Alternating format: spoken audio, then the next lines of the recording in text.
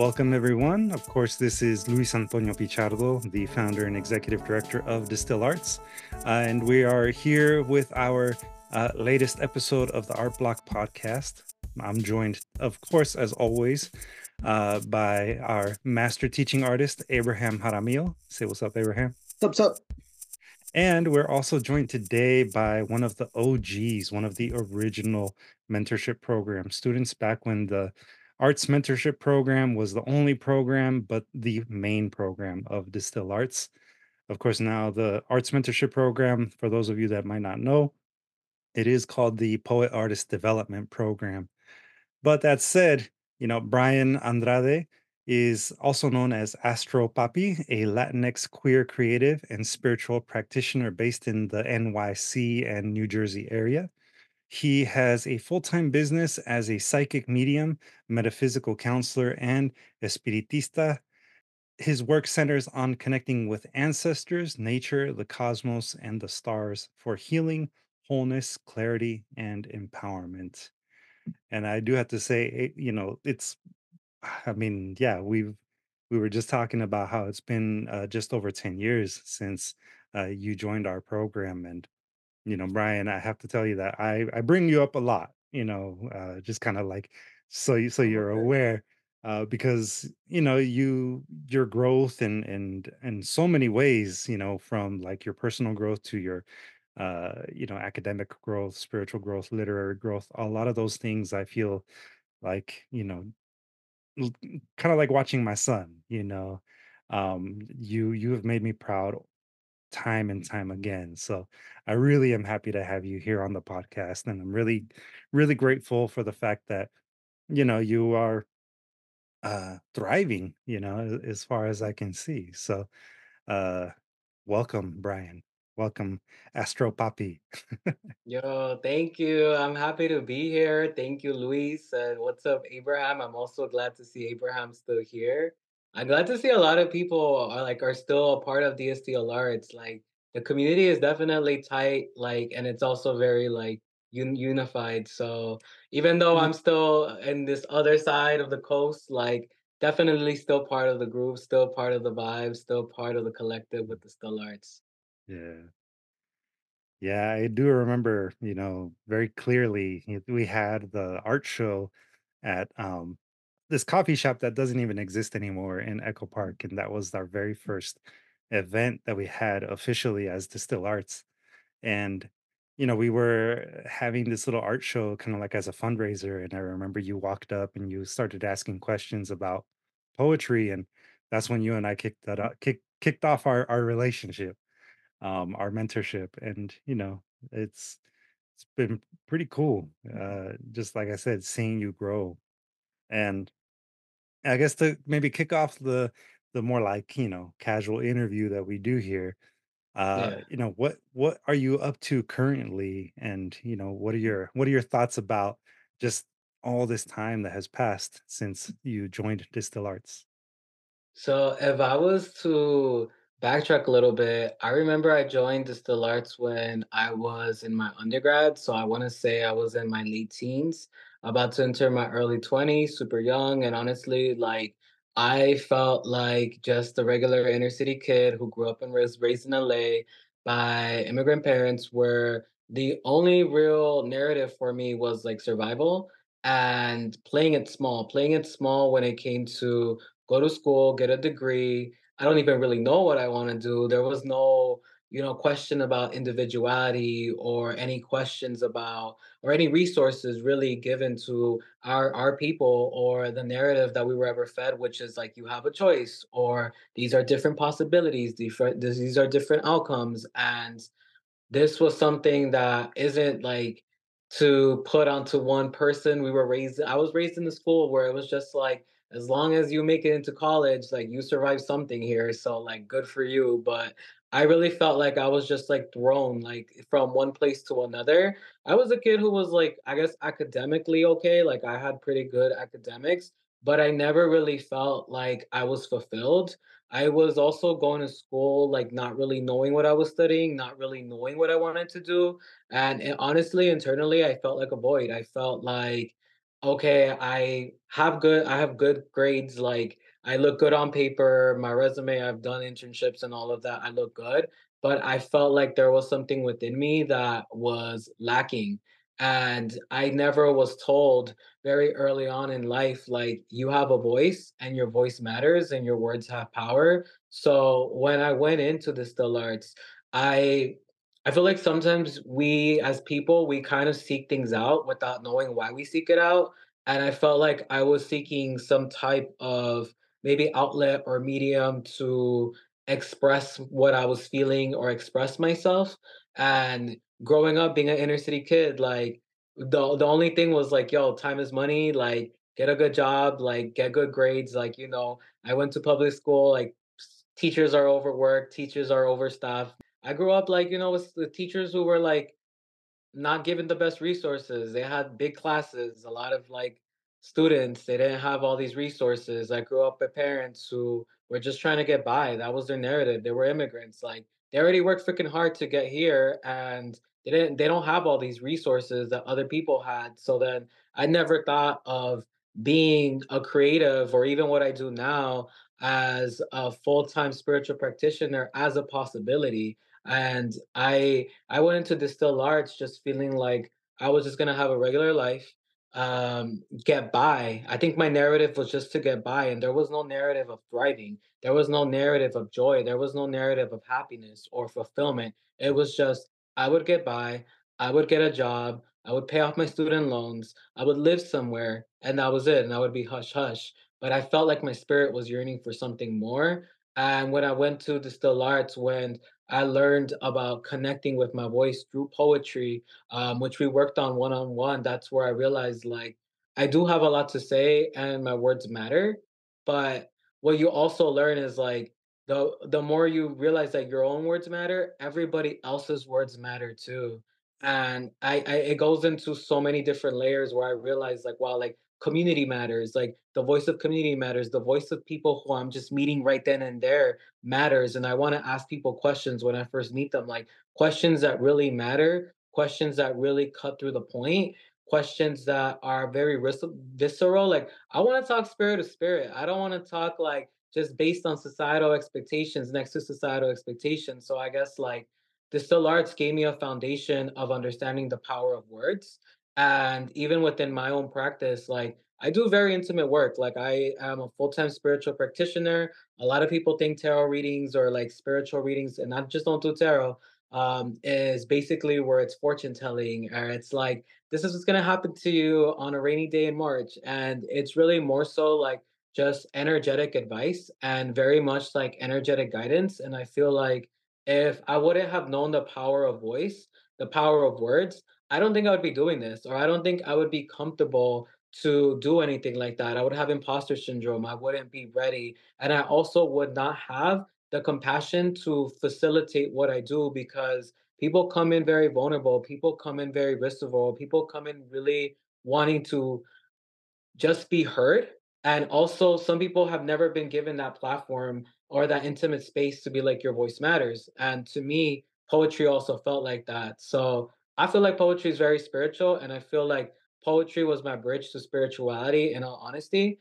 And I could say, like, honestly, like creativity, the arts, and like spirituality, I would say they're like twins. Like, you can have one without the other. And I feel like both of them are bridges to one another. Wow. Yeah, that's pretty powerful.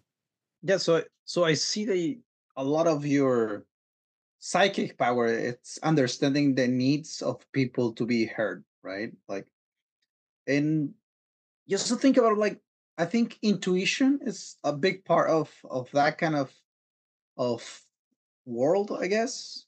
And my question is like, how do you find that balance of intuition? Because I don't know, in my case, my intuition sometimes is not correct. So I have that kind of like, oh, I shouldn't have listened to myself this time, right? So how do you find this balance where like, okay, this time I should listen to my intuition, right? I feel like it really goes into the same thing with like art, or even writing, or I guess like even if anybody's watching this and they might feel like they're not an artist, I would say like cooking, like if you're somebody who's good at cooking, you just know, like you know this is how much I'm supposed to do, or you feel called, like you know what, like for painting, like let me try this layout, or let me try this type of stroke of painting, or let me try these colors over writing. Like out of nowhere, you're trying to write something and you're trying to make it look good or sound good. But out of nowhere, this flow comes in. Like you're just like, yo, like I just feel like saying this, or I feel like doing this, or with painting, it's like you'll just feel like I just am supposed to go in this direction. Or for anything, I think that anybody loves, when it gets you into this mental state where it's like your mind starts to flow a little bit and it gives you this calmness, you know that's your intuition, because it almost feels like a guidance system inside of you. I guess it's different from judgment and it takes time. I would say, like, for me, like, poetry was what helped me really connect to my intuition, because there were times where I would write stuff that honestly, like, I was afraid of, or I was just like, I'm not sharing this with anybody, or it was just dicey. And I just felt like, yo, like, this cannot be me. And I know that there's the conversations of like poetry and Duende, and I believe it was Federico Garcia Lorca who talks about that, if I'm not mistaken, where Duende is like, there's almost like a hidden voice when you're writing. It's almost like something bigger than you comes in, or like a flow comes in you. And I would say, like, that's what intuition is. It's like a flow in you where it's like, even if you don't want to do something, you just feel called to do it. Or even if you're uncomfortable with doing something, you know that you're supposed to do it. And you'll feel something within you. I guess it's like a ringing in your ear or like a pulse in your body. And you'll also will feel the fear or the doubt or the mind being like, nah, nah. And you'll feel it trying to stomach it down. And you'll feel intuition being like, hold up. Like, so it's like almost two voices. Like, I would say, and if I'm going too many directions, y'all can let me know. It It's reminds me alright of though. like the movie with Disney, I think it's called Inside Out, where like you have Right. like this character who has like different voices, like anger, fear, sadness, happiness. I feel like it's the same thing. Like we have an internal guidance system, and there's like the judgmental mind, and then there's the mind that's vulnerable and raw and intuitive. And I feel like those two be fighting sometimes, and it's like sometimes the intuition really do be the one that we gotta listen to. There you go. That's some good advice. Like, cause I mean, I definitely remember having moments in my own journey writing poetry where I was like, I'm nervous to say things this way, but in the end, I kind of would cave in because I realized that the writing itself, it was really more for me, right? It was really me just Mm, trying to build my own self up so that I didn't feel as depressed as I did at the time. And mm, that's I think maybe ties in a little bit to what you're saying about the healing process of art. yeah. And I for sure, going back to when you were in the program, I remember, when you lost your dad and how Human Shells in particular, your second chapbook with us came to be. And I for me personally, this is actually one of my favorite designs that I did for your chapbooks. I don't know, like every time we go to book fairs and everything like that, people will always Mhm. stop and look into that one. It's like, oh, really Yeah, and I interesting. mean, Kind it's, of calls. full of poetry that you wrote during a time period where I could sense that you were really exploring something different within yourself, something deeper. Um, Reflecting back on it now, like 8 years later, since this was published, what do you think about it? Have you had a chance to actually review some of your old work from then? I definitely have to reread some stuff, but I just feel really proud of myself, to be honest. I feel really grateful, and I feel really grateful that you did that design for me, because I would always try to write that design. I would always try to do it in poetry where I would have visions, and I feel like that happens to a lot of artists. Like we get visions of what we're supposed to make, whether that's photographers, videographers, painters, whatever it is you like, yo, you'll get a vision. You're like, yo, I'm supposed to do things like this. Mhm. And I had a vision and I would never understand what it was. And it was a skull and there were like colors coming out of it. And I think that when I needed a design for the chapbook, that came to me. And that chapbook really was about trying to understand the grief of losing my dad when, I didn't have full closure with them in our personal relationship. And I think that writing was sort of like this bridge where I was trying to connect to the other side without knowing that I was doing it. I was just kind of vibing. I was just like, okay, like I at least want to explore like what does grief mean? What does the mystery behind losing somebody who you love, who has crossed over to the other side mean? And it was again through writing where I started to really pick up on things that I would never be able to have those breakthroughs just through thinking it out alone.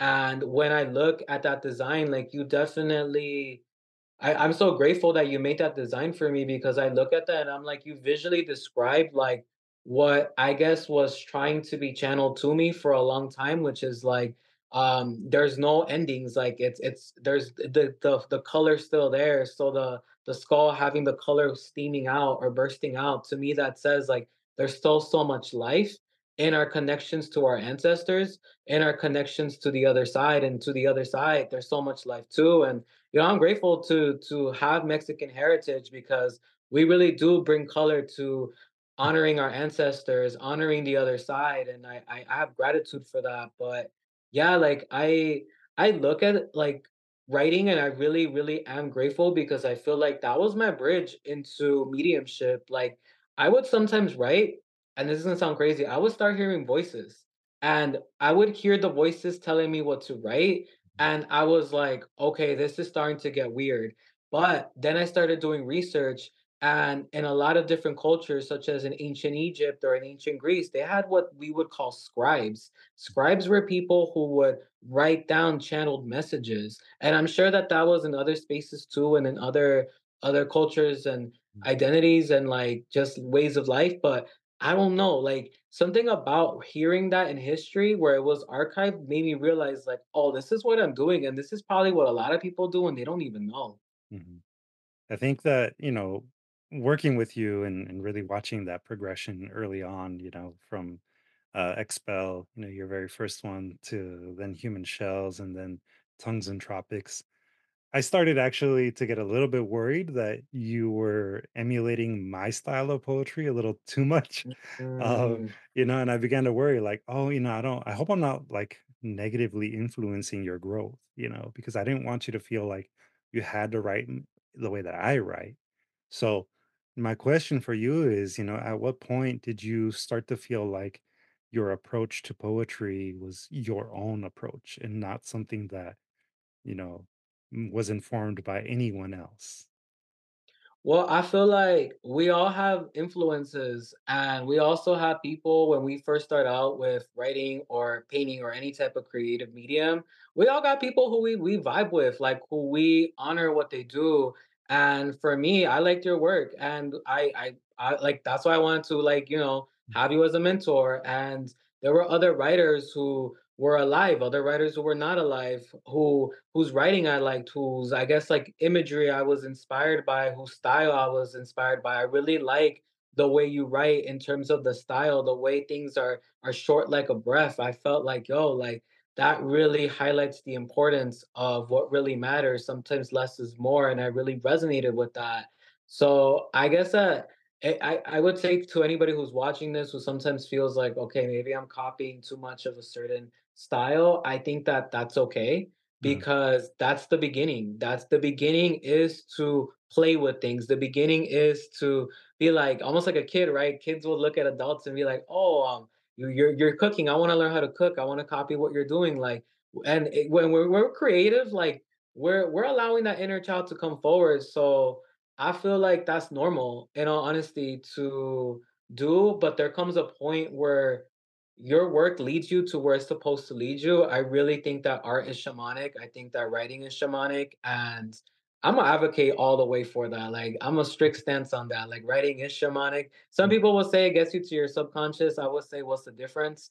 mm, But what I really feel like is that writing is this bridge into your inner world, to your inner universes. And I think that there comes a point where I was playing around with different styles. I was really fond of the way you wrote again with the placements of words, mhm, with the way the structures were with the line breaks, but out of nowhere, I think that my style just came in through just digging. And when I say digging, it was like through everything I wrote, through every time I invested in my creativity, I found more and more of something locked within me, which was my own voice and my own style. Finding somebody else, I mean, finding one's voice is always a tricky way of basically evolving or growing, right? Because it's when we start looking at people's work, it's like we do our parents. How do they do things? And then that's a Mhm. time in our life where we have to see how I'm gonna do my thing, right? And talking about that, like I wanted to know, like, what do you think about psychics? Do you think psychics are born, or do you think Mm. psychics are created, or or basically something that you can learn? Is it a learned thing, or is it a something you are born with? Like, Yo, that's a juicy question. I know. That's a juicy question because I'm gonna give the part of me that wants to give a neutral answer, and I'm gonna give the part of me that doesn't feel so neutral about this. It doesn't So the have to be new one or the other one. yeah, I'm gonna try to play both sides, and then I'm gonna see how I feel like in the middle. Like I would say straight up, my first thought is like yes, like everybody has intuition, everybody has the ability to feel energy. I just think that we haven't been socialized, especially in a Western world, to really value what energy is, to even value how we feel, to value what we think, and we think that feeling is a bad thing, but feeling is a sense, and we use the word sensitivity with a lot of negativity, but to sense, it's like having a spider sense. Like when Spider-Man was having a spider sense, he was having a psychic sense. And it's like, that's what that is. And we have been so conditioned in our society to numb that down or to break that out of kids. Kids are naturally very intuitive. Kids know when you're lying to them. Kids are so attentive to little things, such as like a change of glare in your eyes or a demeanor in your tone that just changes in its pitch or a slight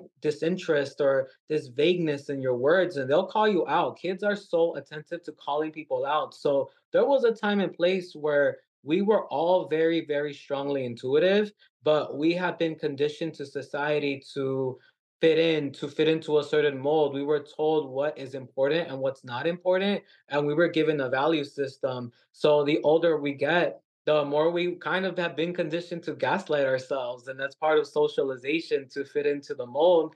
So then I guess intuition starts to get dumbed down, and there comes a point where it either like stays or people will plaster it over. And hey, I wasn't always intuitive. Like I could tell you that straight up. Like it took me time to reconnect with this, but with that said, I also feel like there's some people who innately just have it like very strongly with them. And even like when they try to like bring it down, you can't shut it up. Like I've tried that and I was always very uncomfortable with my spirituality. I don't think I ever had the words for it. I like even when I was younger, I was always perceptive. I would always feel a lot, but I would never talk about it because I wasn't raised to think that that's good. I mean, I was raised religious, so I was told like if you see anything that isn't like our notion of what Jesus is, then and I say that to say like I think that there's so much to Jesus that people like kind of miss the point on. And I definitely believe that Jesus is a prophet and has a lot of great things to teach. But people can sometimes take the like a one oh, I guess a one-way image or a one-way street of what it means to connect with them. But with that said, like I was basically told if it's not what social conditioning of religion tells you, then it's not real. So I shut it down. But I feel like eventually there came a point where it came back up very strongly. And it was when I moved to New York and I was by myself and I didn't know anybody, where my intuition just flooded me. And I was like, damn, I can't unsee this. I can't unhear this. And it would be where every time I didn't listen to it, things would just not go in my direction or in my way. And every time I did listen to it, things would work out in my favor. So it became something where I don't know, I feel like some people do have a calling where if you don't do it, like you feel disaligned. And I would say that that's not just for psychics, that's for everybody. Like if your calling is to be a social worker, you'll feel it from the beginning. There's a reason why social workers have like, a lot of compassion, and it's because maybe when they were young, they grew up with certain difficulties that gave them so much of a strong compassion to be able to work with these people. Or if you're called to be a health trainer, there's always a story behind why somebody chose a health journey to begin with. Maybe it was to prevent something, or maybe it was because they saw somebody sick when they were younger. It's like I feel like everybody has a purpose and everybody definitely has like thing that they're supposed to accomplish in this life. And when you're not following it, you'll feel like, yo, I'm out of alignment or I'm out of whack. So I do think that there are some people that are meant to really dive into their intuition and use it for some type of support. And this doesn't have to just be in psych as a psychic. Maybe this is somebody who is, I don't know, like a prophet or something, but I feel like everybody does have a purpose to follow. I believe some people are meant to use their ability to channel, and I believe other people have other divine abilities that they're meant to use as well. Yeah, I found fascinating that we're talking about intuition. We're also talking about growth and voice and purpose, right? All these things seem to connect to a point like, yeah, we were saying the culture we're living in tries to make the mold of how a person should be, right? Like work a 9 to 5, study, do this and that. But to a certain degree, even though we all have the same tools when we're born, like everybody has their senses or whatever, there's a point where we want to be ourselves, right? We want to write our own poetry, our own voice, or have our own experiences and use those to create something, whether it's psychic or whether it's writing or whether it's being a doctor.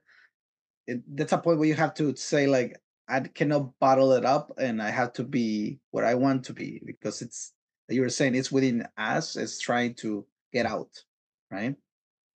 I think that there's definitely a lot to what you said, Brian, about, a person who becomes a social worker, like the example that you gave, they already kind of know that that's something that they wanted to pursue in their life.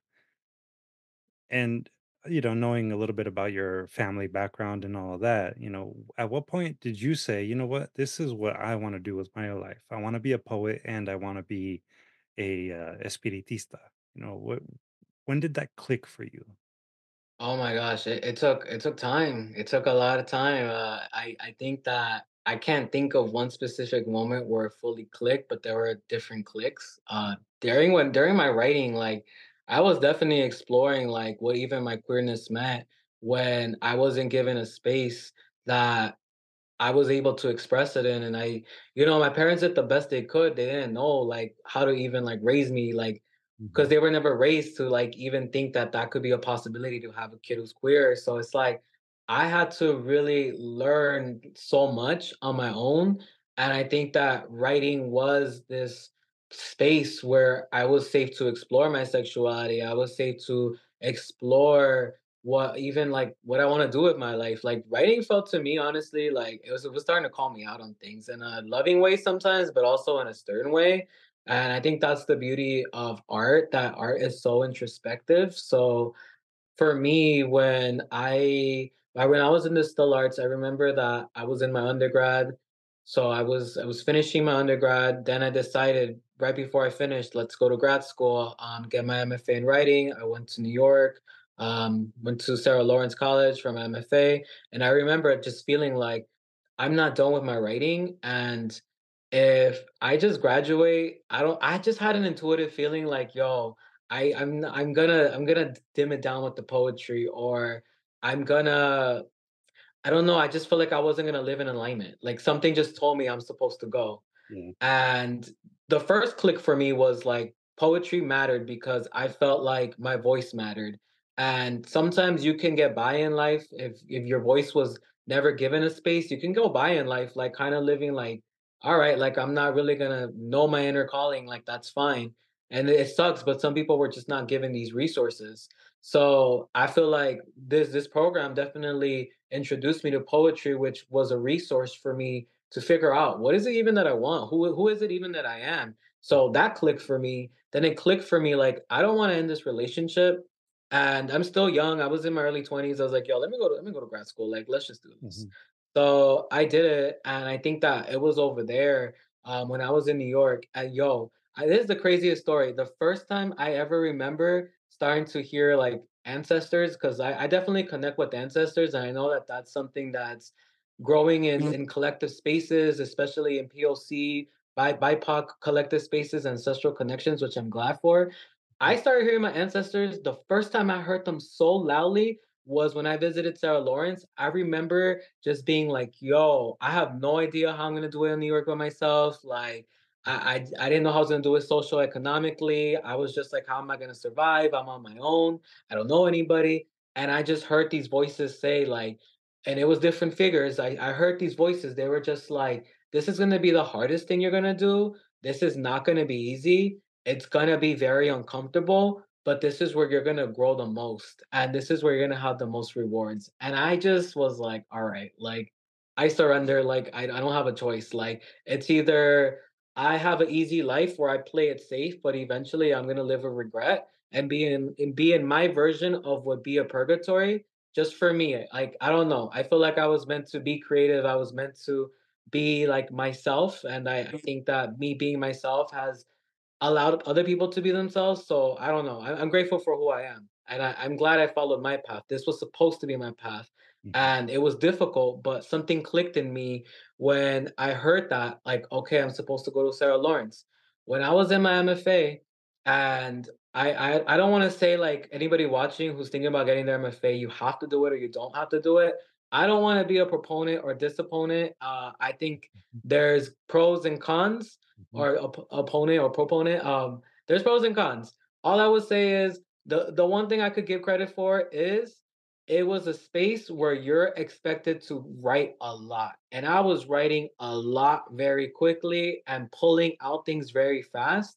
And through that heightened, intensified time of writing, that's when I started hearing voices when I was writing. And I was like, yo, I'm going crazy. And I started writing and I wrote, I am going crazy. And then I started writing and I heard a voice say, write this. There's something called intuitive writing, and this is what it is when you start channeling when you're writing. And sometimes for people who write or paint, like out of nowhere, you're just in the flow. You're not even thinking anymore. You're just messing around. You're like, yo, I'm just vibing. I started vibing and I heard you thinking that it's crazy to hear voices is the colonized voice within you, the colonized mind within you. And that's when I was like, okay, I closed the books for a little bit. I was like, I don't know what to say. But yeah, writing is a strong portal. Yeah. Yeah, your story right now totally reminded me of a time where I think I was like 20 years old. And I was still in my undergrad too. And I started practicing that a lot, where it was more just stream of consciousness, writing the first thing that came to mind. And eventually I got pretty good at just releasing and letting go and, getting into the flow. Um, and I think that was when I had my moment where I was just like, okay, this is actually what I'm meant to be doing. I'm meant to be Mm, writing and I'm meant to be pursuing it to whatever end it takes me. And mm, it's interesting to hear that you had a very similar experience. Um, and I remember when you went to Sarah Lawrence, and the conversation that we had before you went too, when you were considering applying. And I remember telling you also, because of my really negative experience at Cal Arts, I remember telling you, don't feel like you have to do this, but if you want to do it, do it in a way that suits you. I do remember mm, saying that. And um, I remember I think it was like maybe your first month or so there, and you reached out to me and you just kind of were asking for my advice about, continuing. And I remember just encouraging you to pursue it in the way that worked for you. Um and I'm kind of curious to hear because, after that we didn't really talk as often, but what were some maybe key moments outside of the one that you just described that told you, yes, this is the path that I'm meant to take when you were there at Sarah Lawrence? Well, one thing that I'll say for anybody watching is that I think that MFAs will give you there's this expectation for a lot of people that, oh, if I go to an MFA, that's gonna be where I work on a book and I'm gonna have a book ready. I'm gonna tell you straight up, that's not how it really works. Like, you Mhm, more case, that's not the point. It's usually a 2-year program, sometimes like 3-year programs, but yeah, there's no real I don't wanna say you're not I don't wanna discourage anybody and say you're not gonna have a book done, but I would say what you will get is finding your style, finding your voice, and allowing just things to stream out, and out of nowhere, you're just collecting things and being like, "Okay, this is what this is, this is what this is, this is what this is." So, I would say on the pro side, like, what I feel like my MFA helped me with was understanding like why I even like poetry in the first place. And mm, I I feel like there's this notion that okay, to do this, there's this like outcome that has to be produced. And for me, honestly, I think that that wasn't really what I got. Like what I got was really knowing who I am through the art of writing. And that's something that I feel like is priceless. Like I could walk knowing who I am. Some people can't. mhm. That's a beautiful sentiment. Yeah, it is definitely. It goes back to we're talking about like the intuition of how do you get it right. What's the point that you have to basically have a couple of choices to make, right? And I think the again, I take bad choices, so I tell my intuition's not always the correct one. But the good thing about doing that little intuition following is that you took the decision, even if it leads you to a bad path or anything, it's your own, right? So you can take that as your responsibility, right? Like saying, I took this decision, but it was mine to take. So I am the result because I took it, not somebody else's Mm. decision, right? So I think that's the important thing to do whatever you want to do, even if it doesn't leave you to your expectations or the social expectations, but at least you are where you want it to be, right? For better I or for also worse. I also feel like intuition is a lot of surrender. Like you gotta surrender to that like inner voice within you. Like almost like again, like when you're just channeling or in the flow state with creativity, like you have to surrender to it. It's not about what looks right, what feels right, what sounds right. It's about like what feels like a calling bigger than you. It's just telling you to do. And I would say even in my life, like when I look back at certain things, like even when I look back at my MFA sometimes, some days I'm like, yo, I'm glad I did it. Some days I'm like, yo, these student loans are crazy. Mhm, But I have to like look at things from a higher perspective. And sometimes what I see as a quote unquote mistake, in due time, I feel like the things that sometimes we have a lot of remorse over or like, like semi scold ourselves for or cringe over, like in due time we understand like everything did have its reason and everything did have its sort of value within it. Like even if we don't see it all the way, like I don't want to get all naturey, but like one time I remember like I saw trees that fell when I was walking, and like there's still things growing out of a broken tree. Like there's still plants and organisms growing, fungi growing out like out of a tree that's technically dead. And that just told me like, yo, like even when I think I ruined something or I've messed up in life or I made a mistake, life is still blossoming from that. So there just has to be a point where we have grace and compassion for ourselves. mhm. Yeah, I couldn't agree more. Oh, yeah, definitely. There's always something you can do even with a broken glass, right? Like it's how you Yeah. take it, how you take the defeat or the failure, right? You have to see, like, am I gonna cry about it or gonna use it to do something better from it, right? So And I there's think, always lessons and there's always applied wisdom too. And it's like, I only think a mistake is a mistake if it's a repeated thing. yeah, we learn from that. That's part of the growth. That's why Luis like, oh, I want to see this guy again because I want to see how time has affected him. And I see that you're taking this path and all these lessons and growing from them. And talking Yeah, about it's growing, like a journey. the thing that we're doing for our blog, right now we have a theme that's good and evil, and it just when the Luis basically came out with Angie and me about this new theme, it kind of came back to me like Mary Shelley's Frankenstein. And again, I always say like not the movies, because the movies definitely don't represent the book, in my opinion, right? And so Facts. it always bring me to like this blurry line between good and evil, basically like the doctor or the scientist creating this basically living thing and not taking the responsibility for it.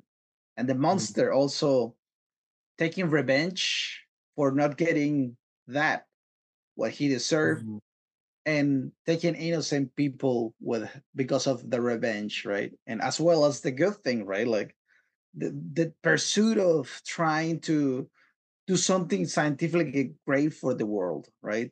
For humanity. And the other mm, one's the pursuit of happiness and to being accepted.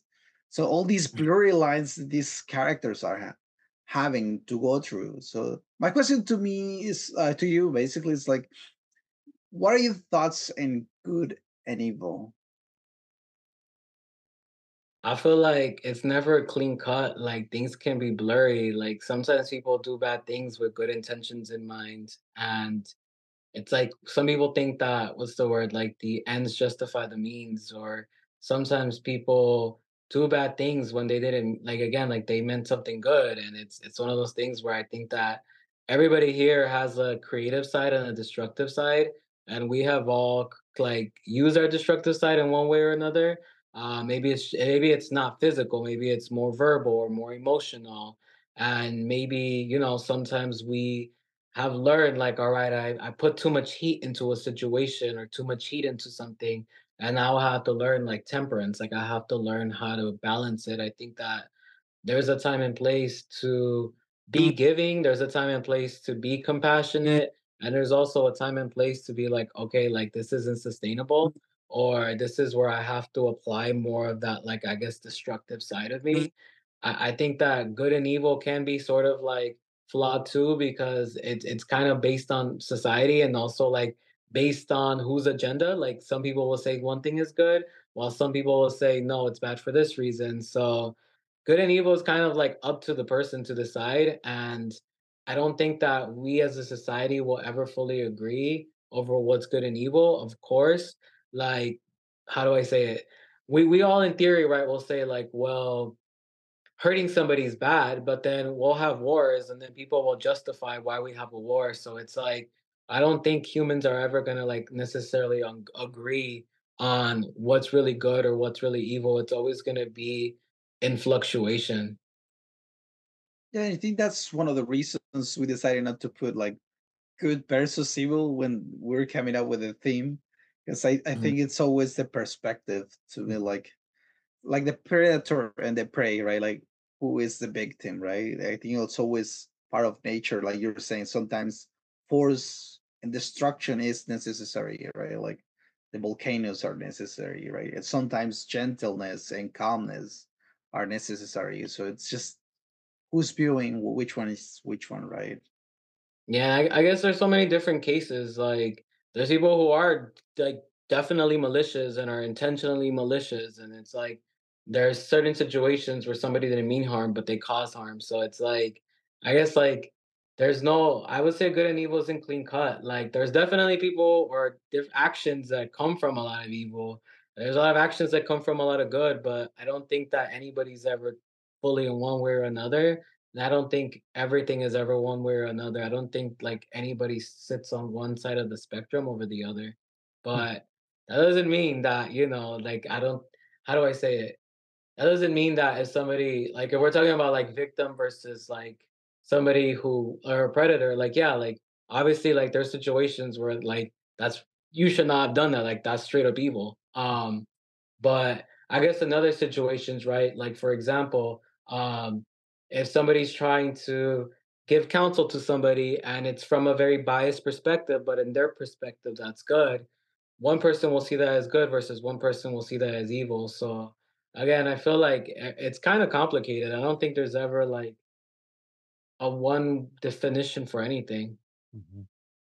Yeah, that's I think part of the deliberate nature of the way that we framed the theme for this current issue is, it's good slash evil.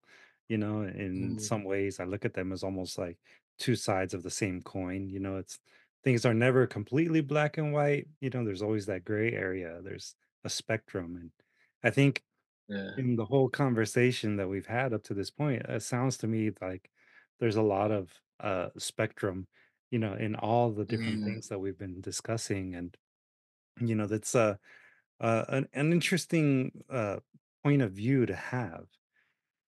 My question for you, LeBrian, is like in your current practice as a spiritual healer and everything, have you ever found yourself in a situation where you have been encountered by a person that is maybe malicious or has malicious intent that Oh, absolutely, yo. Like the spiritual community has some fanatics, some people with very strong agendas. Mhm, And I would just say, like, there's always hurt behind all of that, to be honest. Like, there are people who will give the spiritual path, the mediumship path, the spiritista path.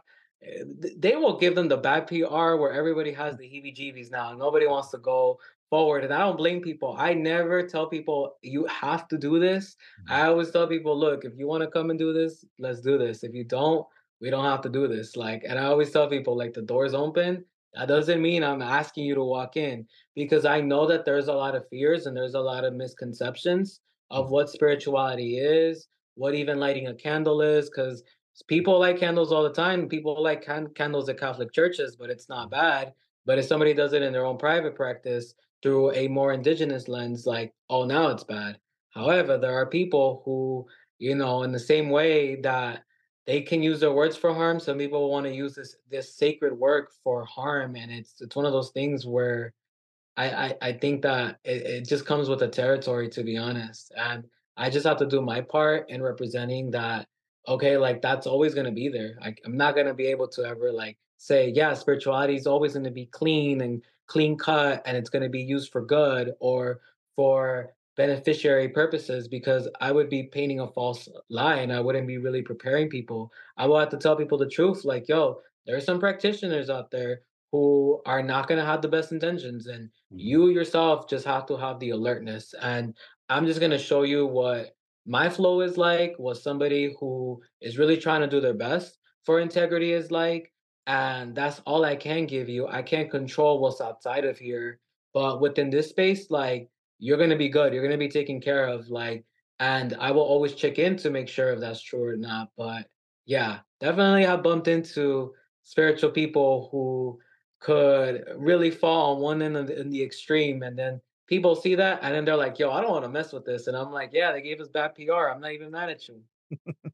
I'm glad you mentioned this, 'cause it was part of the things that I wanted to get to know. First of all, I'm not an expert, so I don't know so much about this. So I know there's a lot of things for this spiritual world. And what are the things that you use? It's like cards, rocks, planes, Let's see. potions. I don't know. What are the Um, things that you use, and what is your process? All right, I use a lot of different things. Mhm. I move real quick. So I have candles. I mean, every candle has a different energy. So pink is a lot for like joy, festivities, love, self-love, harmony. The candle doesn't even matter. Honestly, the objects matter, but they don't matter. Like they matter in the sense that they're an extension of our will. And I always tell people, don't get caught up in it. Don't think that if you're gonna get a candle or you're gonna get a certain crystal, it's gonna magically do everything for you. It's your engagement and it's the breath that you put into this. The same way that when you could have all the cool art supplies in the world, but if you're not creating, it really doesn't matter. You could have all the talent in the world. If you're not creating, it doesn't really matter. So I do have candles, I do have crystals, I do energy healing with them. I have a bunch of different statues in my home. I can get some in a little bit if y'all want.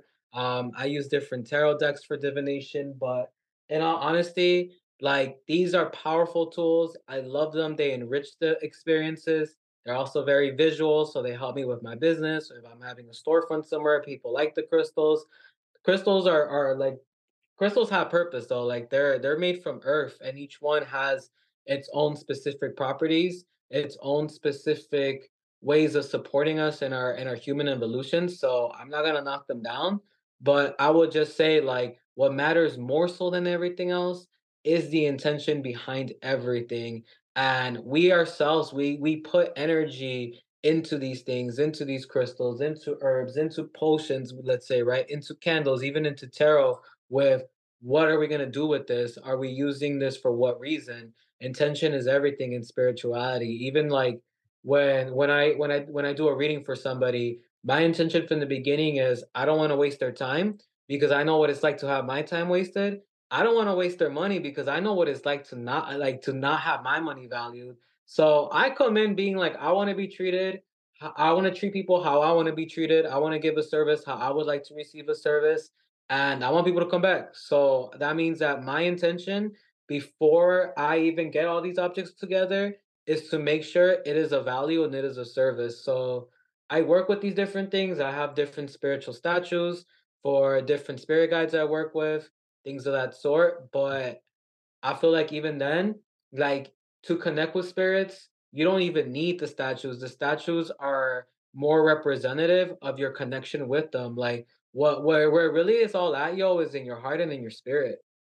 Mm. Thanks. And before I move to the next question that I have, first, where can people find you and your services? So maybe we can put on the screen. Mhm. Maybe you Where have an yeah. event. Bring it on. Cool. So I do different events in New York City. Mhm. Sometimes I do different bar gigs. I do clubs. I love being in New York doing this because like there's a space for it. I'm also in New Jersey. I read at different shops. I'm always moving around, so I would say like following me on Instagram would be your best bet. I'm Astro Poppy, ASTROPAPI on Instagram. I also do like I do formal, excuse me, spiritual videos on my YouTube channel, Mhm. Astro Poppy on YouTube. Yeah, I would just say you could find me there. I have a website, theastropoppy.com. But Instagram is your best bet. Quick and easy. You see all my stuff. Everybody has Instagram these days. Excellent. That's see people go and check it out. And again, talking about this, last time we are talking with one of people that maybe you know her as well, but I just don't like to put name people. Just gonna say somebody was having a bad luck situation, like an accident happened here, some family member there, some work problem, her car broke down. I don't know. Spider Man didn't save her. Things like that. So my question to you: what do you think about the Olympias? Because that's what we were talking last time. Like, oh, you need a Olympia. What is your thoughts on limpias?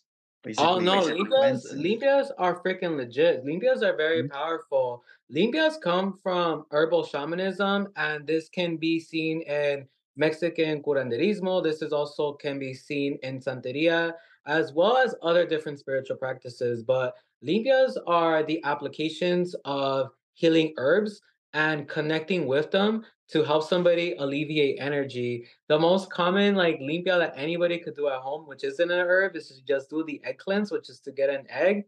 You move it all around you. You want to crack it and flush it. Some people like to put it in a cup to see like threads, to see what's going on. The threads really will tell you a lot. I personally don't want to look. I just want to get it over with. So like I'll just crack the egg, crack the yolk, flush it down. I'll throw the eggshells in the toilet and call it a freaking day. I mean, in the trash and call So it a no freaking day. breakfast. Yeah. So I like that's one thing you could do. There's also like limpias that are done with different herbs, such as like rosemary is very powerful, mint is very powerful, and each one when it's moving through your body, even if you just get yourself flowers, yo, something you could do at home is just get yourself white flowers and move them through your energy, and that in itself is a cleanse because what these elements of nature are doing, these properties of nature, and I would say every herb, every flower is a spirit. These spirits of nature is they're releasing what doesn't need to be on you, but they're also implanting their own like soft energy. That's why like, giving flowers is an expression of love because flowers carry energy to them. When you put flowers in your home, it definitely adds like this sort of like volume to the ambiance of your home too. That's cool. The past several years now, I've been participating more in doing limpias and specifically the practice of burning sage and burning cedar and doing smudges. And I think that, there's obviously certain like environmental things, especially with wild sage, and the what's it called? Harvesting of it. Yeah. So, for like our ancestors and people who are genuinely using it in the way that it was intended to be used, I think that there's a threat there because now it's become trendy to sage at home. But um, I think that there's a lot to what you're saying, Brian. And if there was one thing, whether it be smudging, doing the limpia that way, is there anything that you would recommend that you personally do to protect yourself and to protect your spirit? I would First, say before like you answer, one, sorry, before you yeah. answer, what's smudging? Uh, When s- you're burning sage or Oh, like that's a Palo smudging? Santo. Okay. yeah. Yeah, when the smoke is just moving around.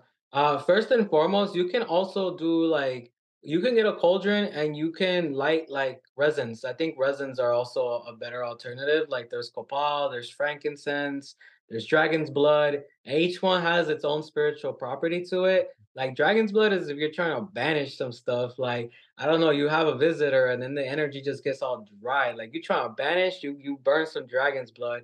You want something that's more purifying, some frankincense is nice, Mm, some copal is nice. That's why when you go to a Catholic church, like, yo, it's always feels so light in there. You always feel good because they're burning these resins 24 freaking 7. So there's definitely a science to it. I also believe in the power of sound bowls and sound healing.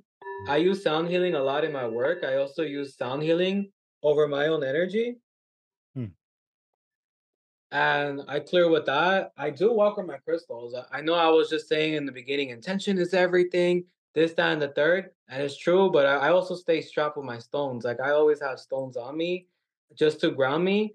But even then, like I have my own routine. Like if I go out and I'm around too many people, when I get home, I'll do a salt scrub on myself real quick and I'll shower real quick. Or I make sure, like, all right, I already wore that shirt. I'm not gonna wear that shirt again. Like I only wear clothes once and then I gotta wash it. Not because of oh it's dirty or whatever, but I'm just like energetically it's carried stuff. So water is a purifying element. I definitely, shower often. Like I shower in the mornings. I sometimes shower at night if I feel like I picked up too much stuff. I'm like, Like before I go to bed, this is gonna be off of my body.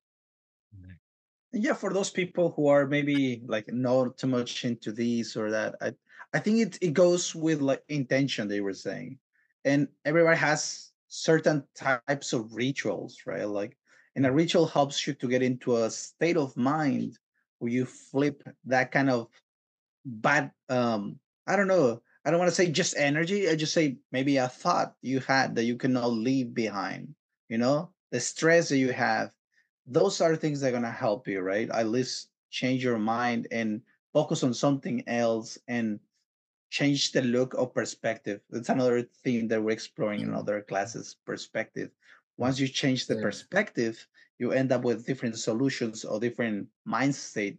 And a mind state is basically somebody who is already stressed out or feeling bad. If you switch that and change to a different feeling, definitely helps. So if it's rocks, if it is tarot or your coffee in the morning, go for it and do it, right? Like that's pretty nice.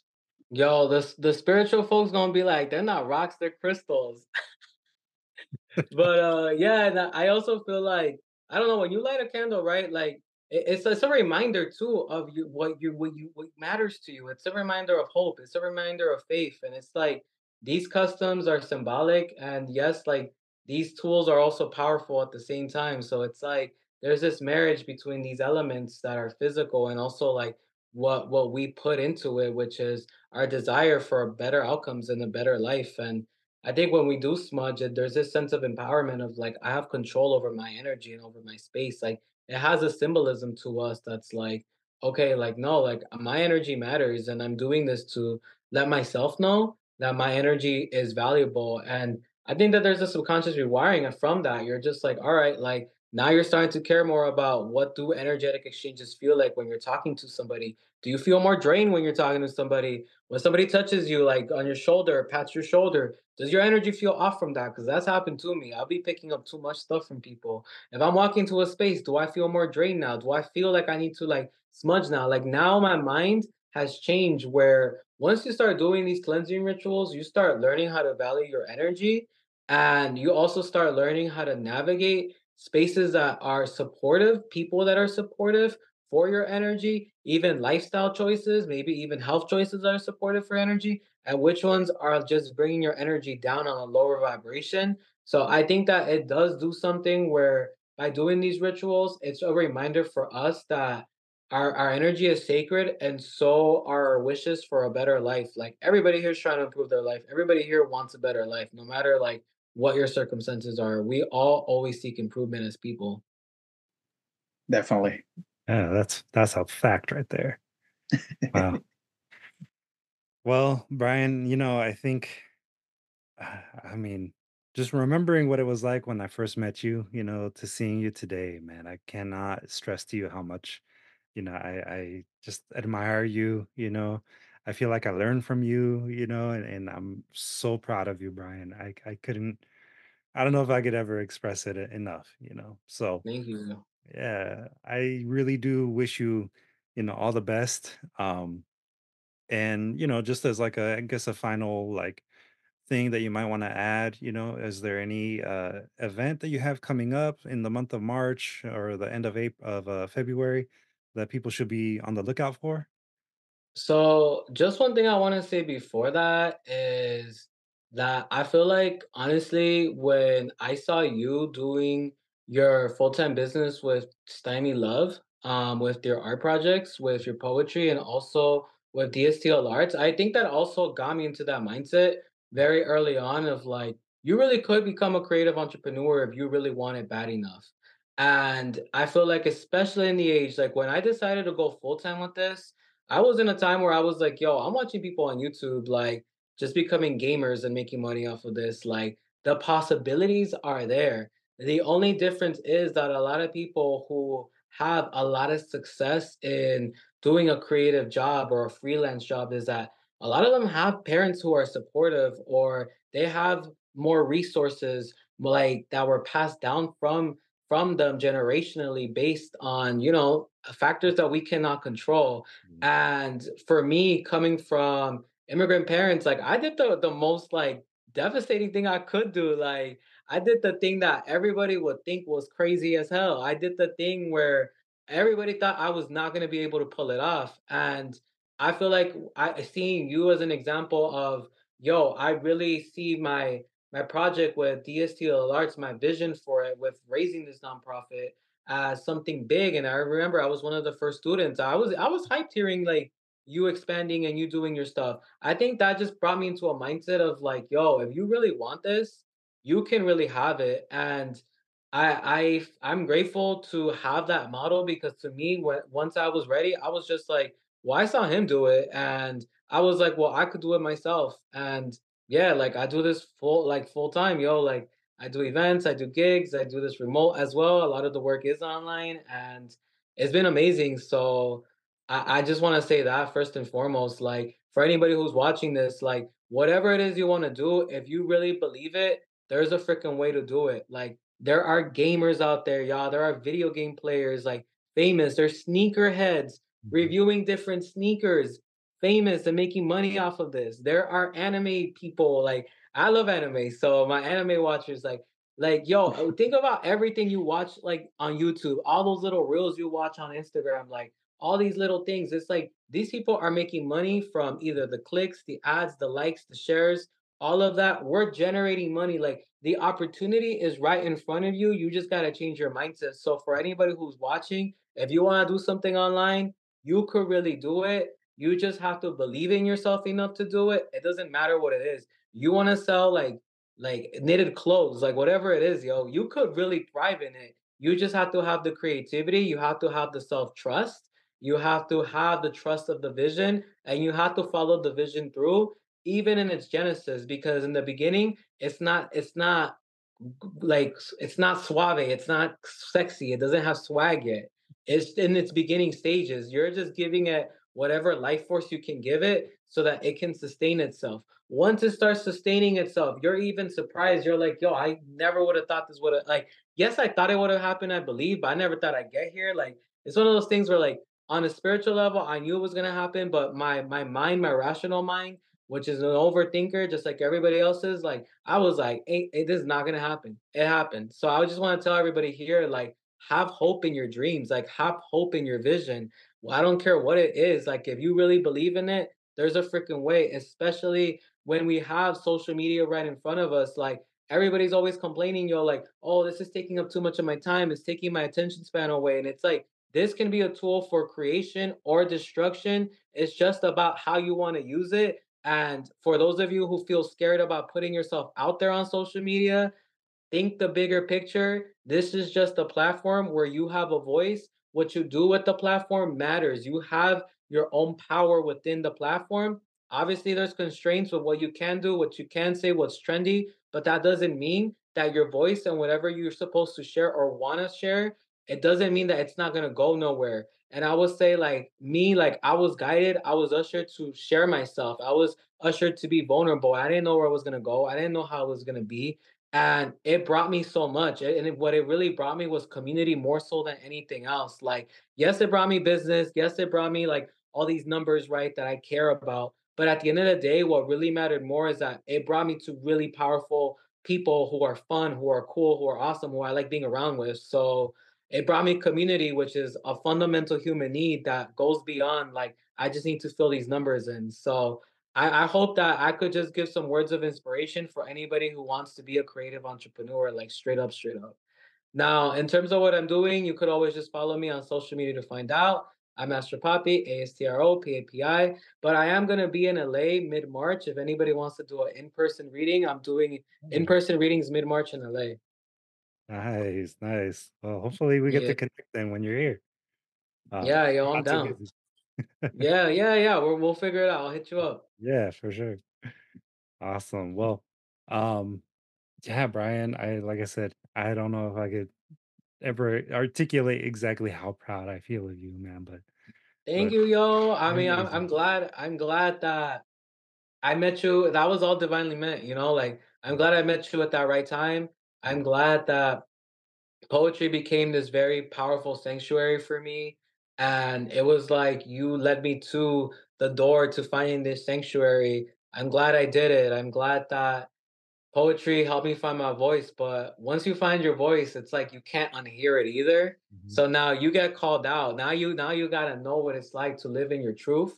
And living in your truth, y'all, is I don't want to say it's a battle. It's a battle some days, it's a dance some days, and it's also a victory some days. Like living in your truth is work, but it is the most rewarding thing you can ever really do for yourself. Reach. All Yeah. right. Well, yeah. Thank you, Brian, and to our listeners and watchers, definitely make sure you follow him at Astro Papi on Instagram and on YouTube. And of course, give us the like and the subscribe and follows as well at Distill Arts at DSTLARTS. Those things are always much appreciated.